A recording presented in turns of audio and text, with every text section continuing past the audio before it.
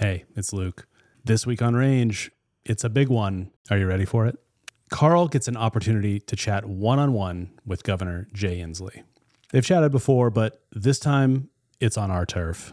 The governor was in town for a quick tour of a couple new Spokane venues and organizations. Thrive International, the new refugee resettlement organization that has transformed the former downtown Quality Inn into supportive housing for Ukrainian refugees fleeing the war with Russia. Inslee also stopped at the recently built Podium indoor sports facility and had a conversation with the Spokane Sports Commission. Somewhere in between there, he also had a press scrum with other media outlets in town. Before any of that, though, fresh off the plane, he went straight to Range Global HQ and sat down with Carl for a conversation. In that conversation, we did not talk to him about sports or refugee resettlement, although refugees need homes like the rest of us, and we did spend the majority of our time, I would say, talking about housing, Camp Hope, the impact of massive infrastructural projects like the North-South Corridor on affordable housing stock. And we asked for his perspective on what responsibility the state has to ensure that Spokanites can find affordable housing when they need it. Nothing was off limits, and we did our best as a team to think up questions we thought were the most important to us in this region, but on topics that the governor, or at least the state, has direct purview over. We wanted to keep it topical. We wanted to keep it relevant to the work that actually happens in Olympia and the work the state does directly over here.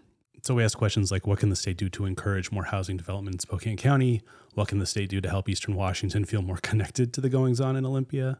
And crucially, at least from my perspective, we got to ask a few questions about how Governor Inslee thinks about the state's obligation to replace the housing it tears down to make way for big infrastructure projects like the North-South Freeway. And the governor, to his credit, gave thorough answers. He took a couple shots at places you might expect, including saying a couple times that communication has improved now that Sheriff Knezovich is out of office. But he also underscored his desire for the state legislature to step up and make significant new investments in public housing and mental health funding, which has put him in a somewhat tense situation this legislative session with what are a majority of fellow Democrats. It's a candid conversation. Carl did a great job with the interview, and we are really excited for you to listen to it. One thing before we get there, just quickly, this is a really quick turn pod. The interview happened at 12:30 today. We're getting it up tonight, and we did not record in our usual beautiful studio environs. We recorded in the beautiful in a different way conference room at Fellow Co-working. So the audio is more raw than usual, and I was the one editing. We did not have Connor's magic hands on this one, his gifted hands. He's the Ben Carson of this podcast, gifted hands. So just bear with us, and by that I mean with me, on the audio quality here. But if you persevere, I think you will find the content of this conversation riveting, even if it sounds like someone might be literally riveting with a rivet gun outside the room as they're talking at points. And that's, I think, all the primer you need for this one. So let's get to it. Our one-on-one sit-down with Governor Jay Inslee coming up.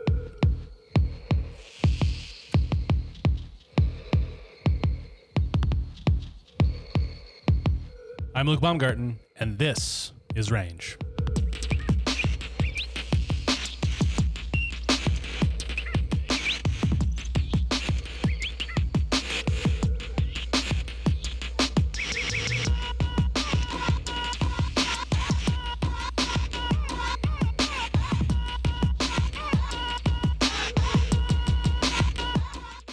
We're getting more coffee.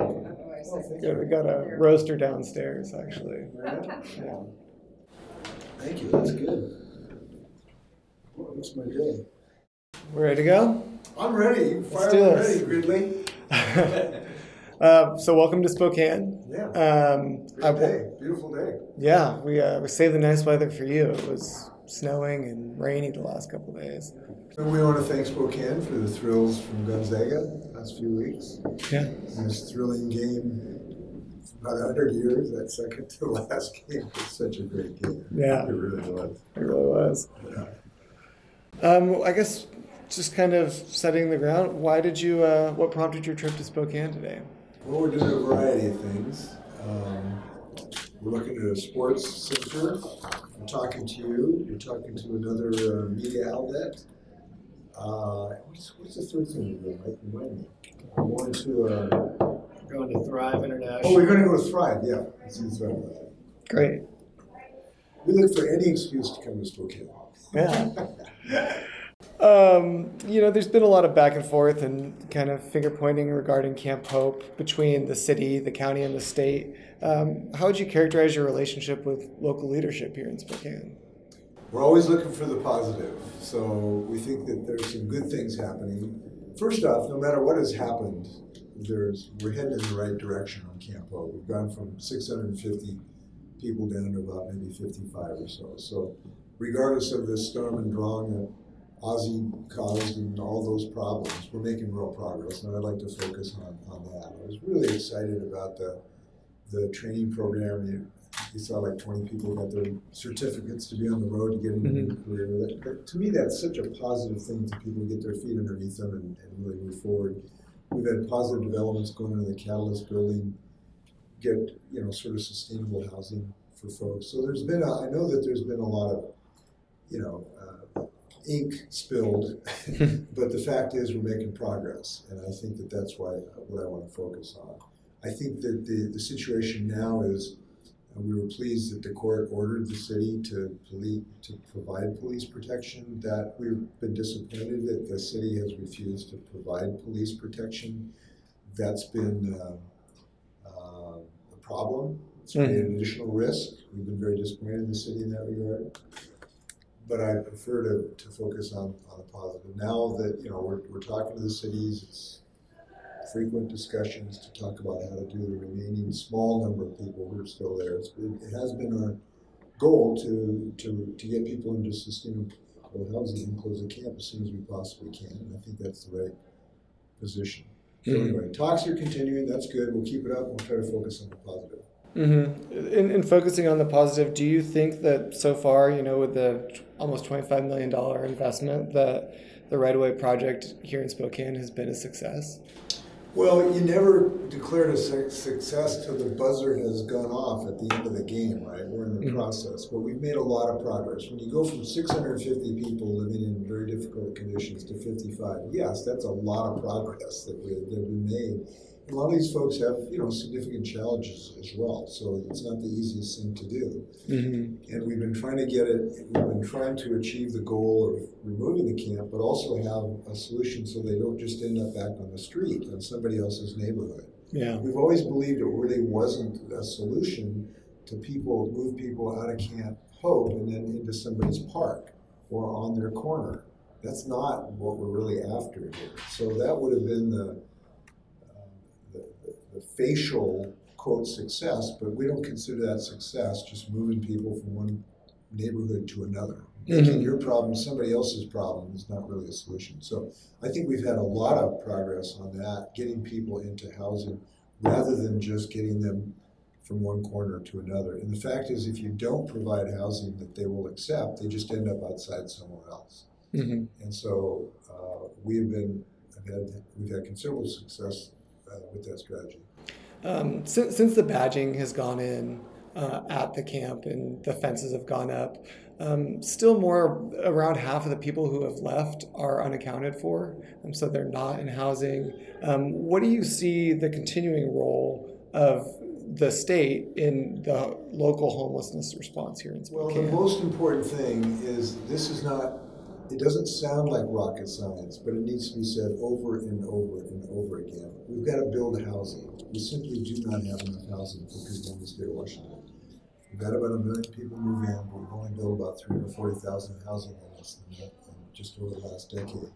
So the fundamental problem, we don't have housing. We have to build housing. And we particularly have to do two things. One, we have to make more lots available for building, and the legislature this year, I think we are going to make progress on this to remove some of the unnecessary zoning restrictions that prevent us from actually building housing. And number two, we have to have a very substantial public investment to finance the housing that the private capital markets will not finance. And the fact is, they will not finance housing for people, in the bottom 20% of the economic pyramid. It won't happen unless the public makes these investments. So we've got to build housing. We've got to build all kinds of different housings, from tiny housing villages to converted motels as fast as we can, to permanent multi-story apartments, to single-family dwellings. We have to do soup to nuts. We also have to do it not just for low-income folks, but for working people whose rents now make housing unaffordable to them. So they have sliding scale buildings that help working people. And one of the things that I think folks have failed to realize is this is not just a homelessness crisis for those who are homeless today. It's for those who will be homeless tomorrow, who are teachers and engineers and teachers in our early childhood education systems that can't afford rent. So we have to build housing, what we call kind of the middle housing solution for them as well. These are working people. These are not the people with mental health, chemical addiction problems. And so we have to build housing throughout that that spectrum. Yeah. And that's very, very important. So we are approaching it in a multi-pronged strategy. Here in Spokane, we've kind of been a leader in passing housing reform. Yes. We have that citywide Building Opportunity Choices Act. But if you look at the kind of details of new starts, they're just really not there yet. Can you talk more about your ideas for prompting to really like juicing the building of housing? Well, we've got to build housing when the capital markets are not building them. And that's why this year, I think we ought to do over $1 billion in this biennium of direct housing development by the state of Washington. And so we're looking for the legislature to produce that. Now, we would also think it would be a better solution if we had a multi-year proposal to have stability so we can do this on a multi-year basis. We proposed a way to do that. We'll still see if the legislature is going to do that. But at a minimum, we got to get $1 billion in housing this biennium so we can move forward.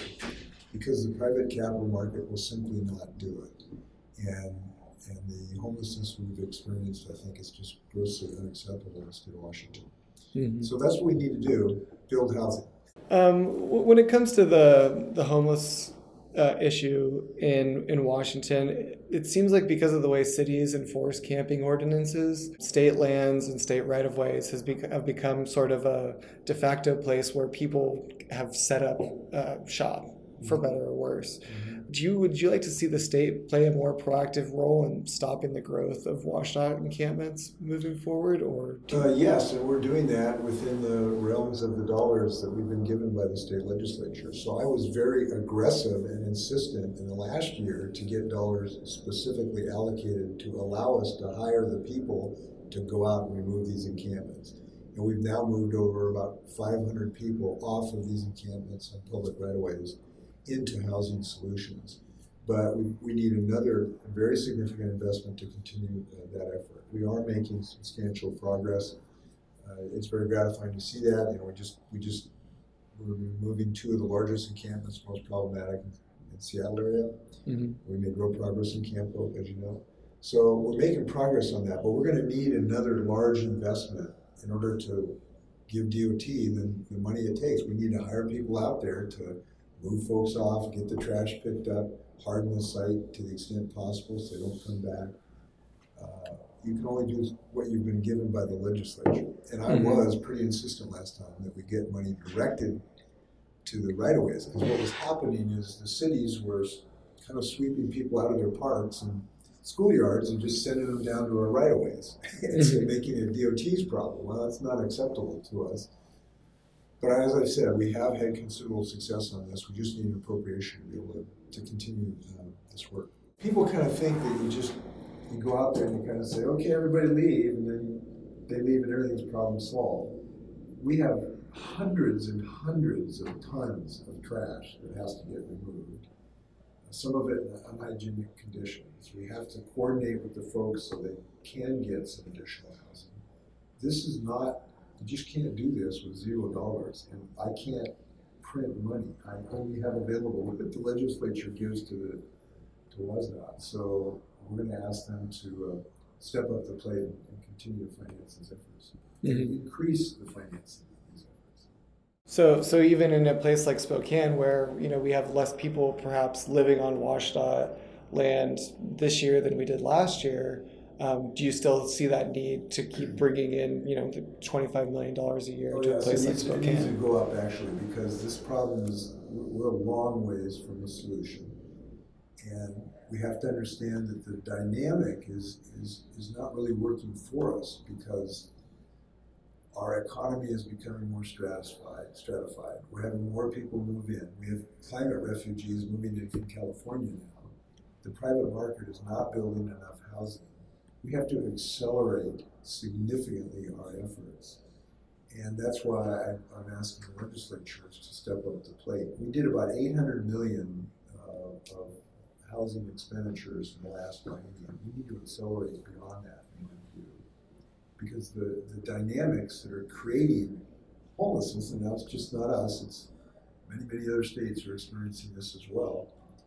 The dynamics are becoming more challenging over time. So we have to respond with something at scale that meets the scale of the challenge. And that means we have to increase our investment. You just can't, folks think that somehow these folks are going to get vaporized and just disappear. It's not going to happen. It'd be if it did. So this investment is necessary if we're going to solve the problem. Speaking of investments and like the history of state investments in the Spokane area, I-90, and then more recently the North-South Freeway, those projects have displaced a lot of people in the East Central neighborhood.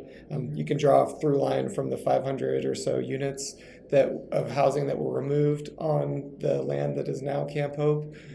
So what do you see moving forward as the state's responsibility when it's building these transportation infrastructure projects to make sure that that housing is in place and that people who are being displaced by these projects have a place to land? I would guess I would say it's the same responsibility for housing in general. I don't think it's less or more. We need more housing in the state of Washington. There's many reasons for that. This is just one of them. I don't think there's like a unified one house for one house thing that the state has an obligation for. But what we do need is be pretty clear, substantial more investment in housing. And I'm supportive of continuing the North-South project. We need the legislators to be responsible to actually finance these projects and fund them. They're trying to do it on the cheap and not recognizing that we only can get so much done with so much money. So I'm actually supportive of that project. I hope it can continue to move forward. Thinking about that neighborhood in Spokane, it's a historically black neighborhood. It continues to be a minority low-income neighborhood. What do you think the state owes that neighborhood for not just the legacy of displacement from infrastructure projects, but also the last 18 months or so of Camp Hope? It's what we owe everyone in the state of Washington, which is more housing for everyone.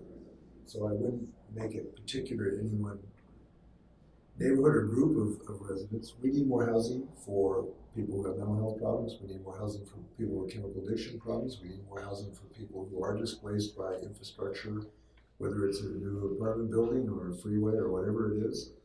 We need more working housing families for people, and we need the cooperation of cities to help us do this. You mentioned about a relationship with our cities. We need them to assist us rather than fight us. Like when there's a problem, allow us to get help from the police force, which we didn't have until the judge ordered him to do it. We need that kind of help. Now that Ozzy's left town, things are easier in that regard. And the court has ordered Spokane now to provide police protection, so that's good. But we shouldn't have to have a court order to get police protection for our situation. In looking at kind of obviously a lot of the visible part of homelessness is also associated with mental health and chemical addiction. Yeah. What would you like to see in terms of building capacity for the workforce of people who are on the front lines of serving those communities? Well, we have to increase the pipeline of people, psychologists, mental health therapists, chemical addiction treatment people. We have to increase that pipeline. We are doing that. I just got off a call with my staff about trying to accelerate the approval of licenses for psychologists, for instance, that we have a shortage of. So we're doing quite a number of things to accelerate that pipeline, including increasing financial aid for those going to college. And we now have the best financial aid program in the country to allow people to actually finance college. We've increased the number of slots for nursing staff, for folks who can serve in our mental health facilities. We're building, a whole slew of new community-based mental health clinics. We're building this year crisis community centers. We're approaching a new way to provide mental health assessments for people who are in custody. Mm-hmm. So we need to do that. We are doing that. This can't be done in 24 hours, unfortunately. So we understand that task, and I think if the legislature will join me in this effort, I think we're going to make progress. What are your thoughts on how the legislative session is going so far, and whether or not we're going to get stuff like zoning reform or these major investments in housing? Well, I feel very good about it at the moment. There's a lot of balls in the air, of course, but some of the major things I believe we will make real progress on. I think we will make real progress on housing and financing. I think we will make progress on removing some unnecessary zoning restrictions. I think we will make progress on how we provide mental health for people. So I feel good about the session to date, but stay tuned until you hit the last basket. The game's not over. So, and I guess kind of zooming back out to that regional relationship, sometimes Eastern Washington can feel kind of disconnected from what's happening on the west side of the state. And I'm wondering, what role do you see your administration or the state government in kind of building connection between Eastern Washington and the west side and Olympia? Well, this is not a problem for me because I'm as connected to Eastern Washington as I am to Western Washington. I spent 20 years raising my 3 sons in Hayfield and the apple orchards of Seal, Washington.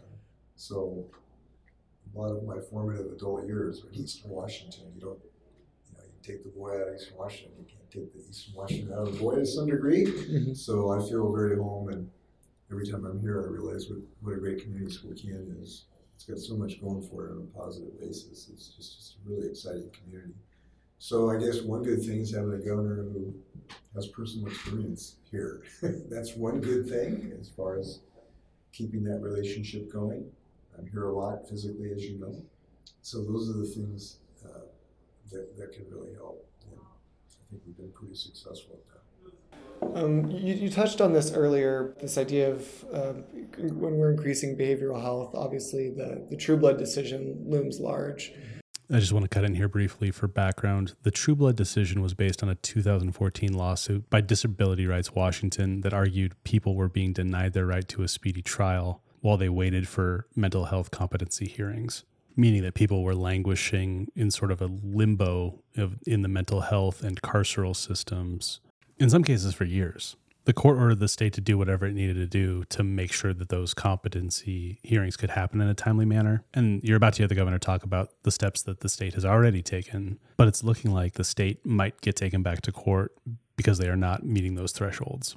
We regularly have more than a dozen people here in Spokane awaiting competency evaluations. What do you see as the state of capacity in the mental health system, specifically with regard to competency evaluation and getting people into help and not jailed indefinitely? Well, we have increased significantly our capacity, but unfortunately the demand has exploded for these services. It's doubled in the last 10 years. And so we have to continue our arc of increasing that capacity, which we are doing in quite a number of ways. We have quite a number of facilities coming online in the next couple of years. We're building a whole new hospital in Western State. So we are increasing our capacity. Just unfortunately, it's sort of like, COVID, it just hit us like a tidal wave. And the mental health challenges of people who are now in the criminal justice system have just exploded, and we have not been able to keep up with that. Not for lack of trying, not for lack of large investments, not lack of a lot of my intense interest in this subject. We're very constantly looking, is there some way to accelerate building capacity? And I'm rather demanding of our staff to look for those options. And we're exploring every known option. Now, we've been frustrated a couple times because the court has not accepted some of our options that I think actually make sense. So we've been frustrated by that. We are going to, I hope, have legislation this year that will allow us to do a new way of providing services for people who are in custody. And I think this is going to help people, actually. So we are going to have a bill, I hope is going to pass, to give us a new method of providing services for people. I guess, is there anything that you wanted to touch on in closing? Well, one thing, because we're here in Spokane. We have this new threat from Idaho that I don't know if you heard about. This bill is pending on the governor's desk, and which would adversely affect not only Idaho residents but also Washington residents, because it would potentially criminalize people stepping foot in Idaho if they then return and exercise a woman's right of choice. And I just wrote a letter to the governor yesterday strongly urging him to veto that bill, because I don't think Idaho should be able to control what happens in the state of Washington. We're a pro-choice state. We have the right of choice in our state, and Idaho is somehow trying to criminalize a woman having an abortion in the state of Washington. Their control of the situation ought to stop at their border.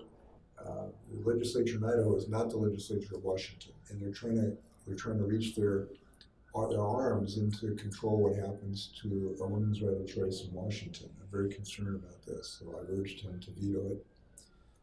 We'll see what happens, but I think this is very much jeopardizes this, what I consider a constitutional right to travel across state lines, and he wants to sort of tell people they can't leave Idaho once they're there. Mm-hmm. Take your niece to Coeur d'Alene for the weekend, all of a sudden he wants to prosecute you criminally if you return to Washington. And the woman then exercises her right of choice. That's unacceptable to us. So we are alert to these challenges. And you may have heard yesterday we just bought a stock of mifepristone. If you haven't heard this story, mifepristone is a drug that blocks the hormone progesterone and allows for the termination of pregnancies up to 10 weeks of gestation. It's one of two drugs, mifepristone and misoprostol, that are together called the abortion pill. And again, they're only effective up to about 10 weeks of gestation. So that if the Trump-appointed judge in Texas shuts down the manufacturer, we will have a 3-year supply available to women in Washington state. Mm-hmm. So I just note that this is unfortunately a continuing effort to take away women's right of choice in the state of Washington, which we're resisting. And I wonder, in addition to trying to protect that right, if you see any need to, say, just like invest in more facilities that offer maternal care. Like I know in Sandpoint, they just lost their only OBGYN. Like do you see a role of Washington in providing safe maternal care for those border areas? We try to help our neighbors who are in Idaho, just like we did during COVID. Unfortunately, Idaho did not take what I consider reasonable measures to protect their citizens. As a result, people got sick of COVID, but we didn't turn them away. We treated them in Spokane hospitals, even though the Idaho politicians were not, in my view, responsible. But we didn't. We wanted to continue to treat people from Idaho, and I think that would be our current intention. I think we generally, at least at the moment, have been able to have that capacity. But access to this mifepristone is a very important part of that, because I think about 60% of abortions are pharmaceutical at this point. So having access to that medication is the best way to provide that capacity. And we've assured that now for several years, even if the point Trump appointing goes half, I was going to say half-cocked, that's an entirely judicial language, makes an inappropriate decision. And Governor, we need to wrap. Okay. Any last words? Yeah, thanks for being interested in our state. We appreciate it. Glad you're here. Yeah. Thank you so much for taking the time. Some truth tellers. Awesome. We'll see you again. Yep. There you have it. Governor Jay Inslee in conversation with Range's Carl Segerstrom. I want to take a moment before we go to thank the governor and his team for sitting down to talk with us. He's a busy guy. And look, it's not a competition, but he had time to speak with 2 news outlets. And he and his team chose KHQ, basically the top-rated television station in the region since time immemorial. And they also chose Range, I think largely because of our coverage of Camp Hope and the overall housing crisis in Spokane. We know the work we're doing here is shining a light, and that light reaches all the way to the corridors of power in Olympia. So I feel like I have to take this opportunity to point out that Range is a team of 3, full-time at least. We've got amazing contributors and freelancers, but day in, day out, it's Val, Carl, and I holding this thing down. And yet, as you can see, we're making an outsized impact. And we can only continue doing this work with the support of our paying members.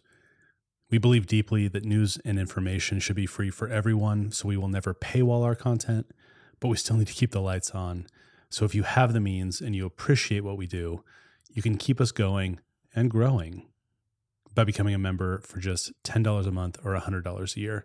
We have higher tiers too if you really love us, just saying. Either way, you can see it all at rangemedia.co. Click the subscribe button and all the options will be there for you. Thanks again to the Range crew for helping pull this together, to our partners at Fellow Co-working, where we have office space, for moving things around and making the governor and his entourage feel at home. The interview was by Carl Segerstrom. The editing was by me, which I've already apologized for. And our theme song, as always, is by Simmental. I think that does it for us. Have a great week, everyone. Enjoy the sunshine. Bye.